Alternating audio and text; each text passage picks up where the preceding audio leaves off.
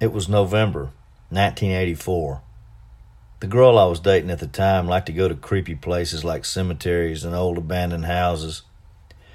We would go exploring and end up getting creeped out and scared silly. It was fun and a bit of a rush.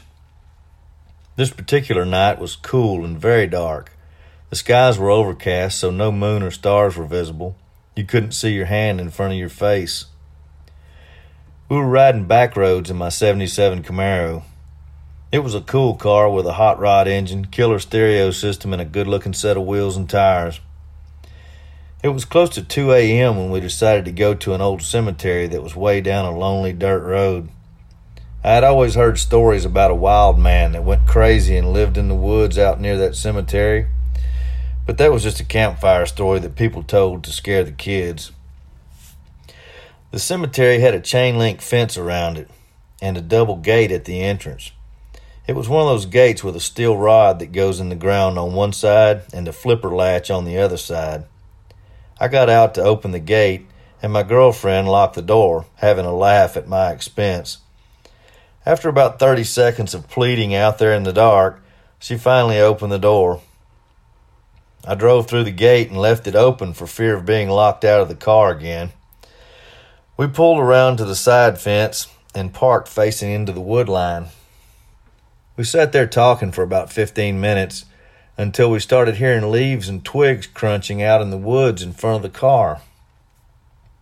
I told her it was probably just an axe murderer. She said she was about ready to get out of there, so I started the car, but hesitated to turn on the headlights, fearing there might actually be an axe murderer standing at the front bumper. Luckily, it was just the fence and trees. I drove back the way we came in, and to my horror, I discovered the gate was closed. The rod was stuck in the ground, and the flipper latch was secured to the opposite gate. There was no way in hell I was getting out of that car to open that gate again. I eased forward, bumped the gate, and pushed it open with the car. Then I floored it. We came out of that cemetery sideways. I never figured out what had closed the gate. No other cars went by while we were there, and there were no houses within a couple of miles. I couldn't imagine anyone would be out for a walk on that dark night, so I was baffled as to how that gate got closed.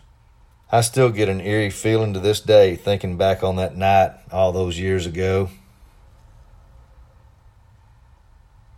Based on a true story.